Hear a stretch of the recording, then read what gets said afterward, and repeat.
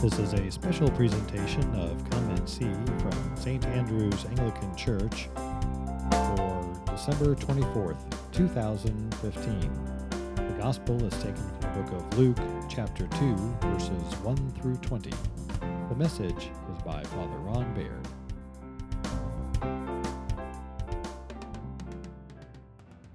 Merry Christmas.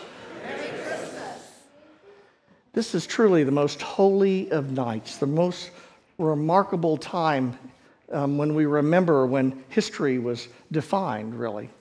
You know, the Bible tells us that it was in the fullness of time that God sent his Son into the world to save the world. And in many ways that's true, but in many ways we take it so much for granted. Even the years that we number our years by are after him. Now there's a move afoot to change that to CE, meaning Common Era. But I wonder if it's occurred to them that the only thing we have in common in that is Jesus' birth. It could get a little confusing. But, you know, Annos Domini means in the year of our Lord. And so in the world, this young child is born into a poor family in the backwoods of a small, insignificant country. And everybody knows who he is. The whole world knows who he is. They may not know exactly who he is, but they've certainly heard the name. It's the night of a tale of two kings, if you will. You've heard of A Tale of Two Cities. That was Charles Dickens. But this is about two kings. One is Caesar, the first emperor that Rome had ever known, and the first emperor to ever unite the Western world at the time. You know, everyone was under Caesar's thumb, if you will. Caesar was the title that they gave him. His real name was Gaius. And he was named after his uncle, who was Julius, who didn't get to be the emperor. But here he is in the midst of all this, Octavian, his uncle's name is Gaius. His name was Octavian. But he didn't go by that anymore. He only went by Augustus Caesar. Even the term Augustus is a reverential term. It means a great and powerful person. And he'd been in power for a long time by that time. And in fact, he was trying to solidify this control by having a census done throughout the world so that they would know who it is that is under Caesar's control. And so on the one hand, we have this great king who is more powerful than the world in that part of the world had ever known, couldn't even imagine. And you contrast that with another king that's born in a little town called Bethlehem that even today is barely more than a suburb of Jerusalem, who couldn't find a place to stay, so he went into a cave, really. It was sort of a hollowed out part in the rock, and where he was laid in a manger. That always sounds so quaint to us, doesn't it? He laid in a manger. You know what a manger is? It's a trough that the pigs and the cows and the goats eat in. How many of you would put your newborn baby in that? Not many. And it says that they wrapped him in swaddling clothes. Do you know what swaddling clothes are? Yeah, they're rags, but they're rags for a purpose if they're in the barn, aren't they? They clean up the mess that the animals leave behind. That king comes into the world not mighty, not by any measure that the world would see, and yet in some ways far more powerful. You know, he had the ability even to draw people from as far away as Persia. You know, to have shepherds who didn't have a lot of respect for much of anything, really, into town to find out if this could be true.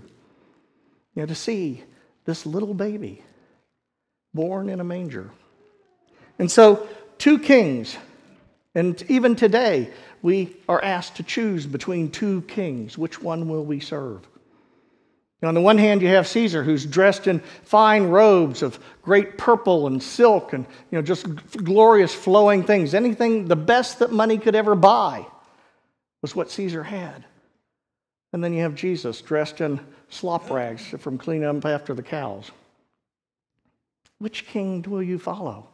You have a king that is so powerful that he can order the world to go and be registered. And not only to be registered, but to be registered in their hometown, which means they have to travel. You know, they can't just, now most people live in their hometown, but if you didn't, you had to go all the way back there. You know, it's hard enough now when we do a census to get people to answer the door for the census, much less travel somewhere else to go do it. But for Caesar, they did it because he was in charge. He had power. and his might was shown through his army, which was throughout the world. And people didn't dare cross him. Because if you disobeyed Caesar, the punishment was swift and it was severe. There was no doubt about it. We see it later with this same king born in Bethlehem. When he was asked if he was a king and he refused to deny it, what do? They crucify him for daring to place himself on the same level as Caesar. This Caesar has no forgiveness in him. He only has blind obedience in mind. And as long as you are blindly obedient, then he promises you great things. He promises you wealth, prosperity, more than the world had ever known. He promises you peace. You know, that was the big thing about Rome, was the Pax Romana. That's P-A-X, not P-O-X. But it was a wonderful thing. There would be no more wars going on. Well, of course there weren't wars going on, because if you tried to start one, they killed you. And so there was no forgiveness. There was only obedience. And contrast that to this other king who was born in this small town, who, when we disobey his laws, what does he offer? Forgiveness and love. And so we have to choose. Which king will we follow? Now, the one king promises you safety if you agree to follow him and do what he tells you to do. The king that lies in the manger doesn't say you'll always be safe, does he?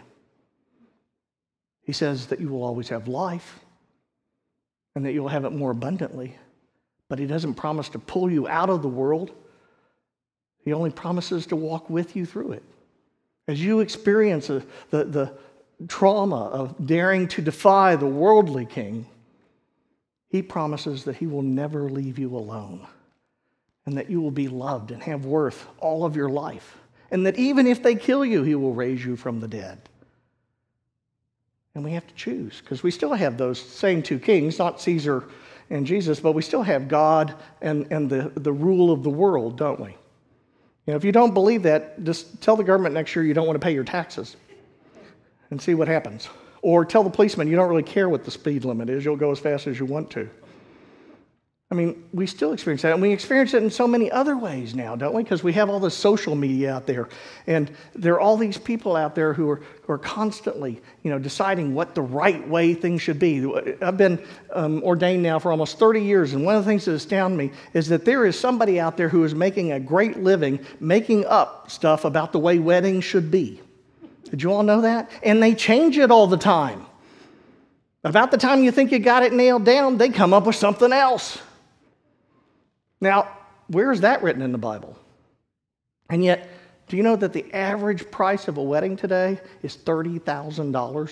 That's the average, by the way. It's not the top end of things or anything. That's the average. I told John he's welcome to elope. On the other hand, you have the king that was born in the small town of Bethlehem, who says, I tell you what, if you get married, I don't care if it's in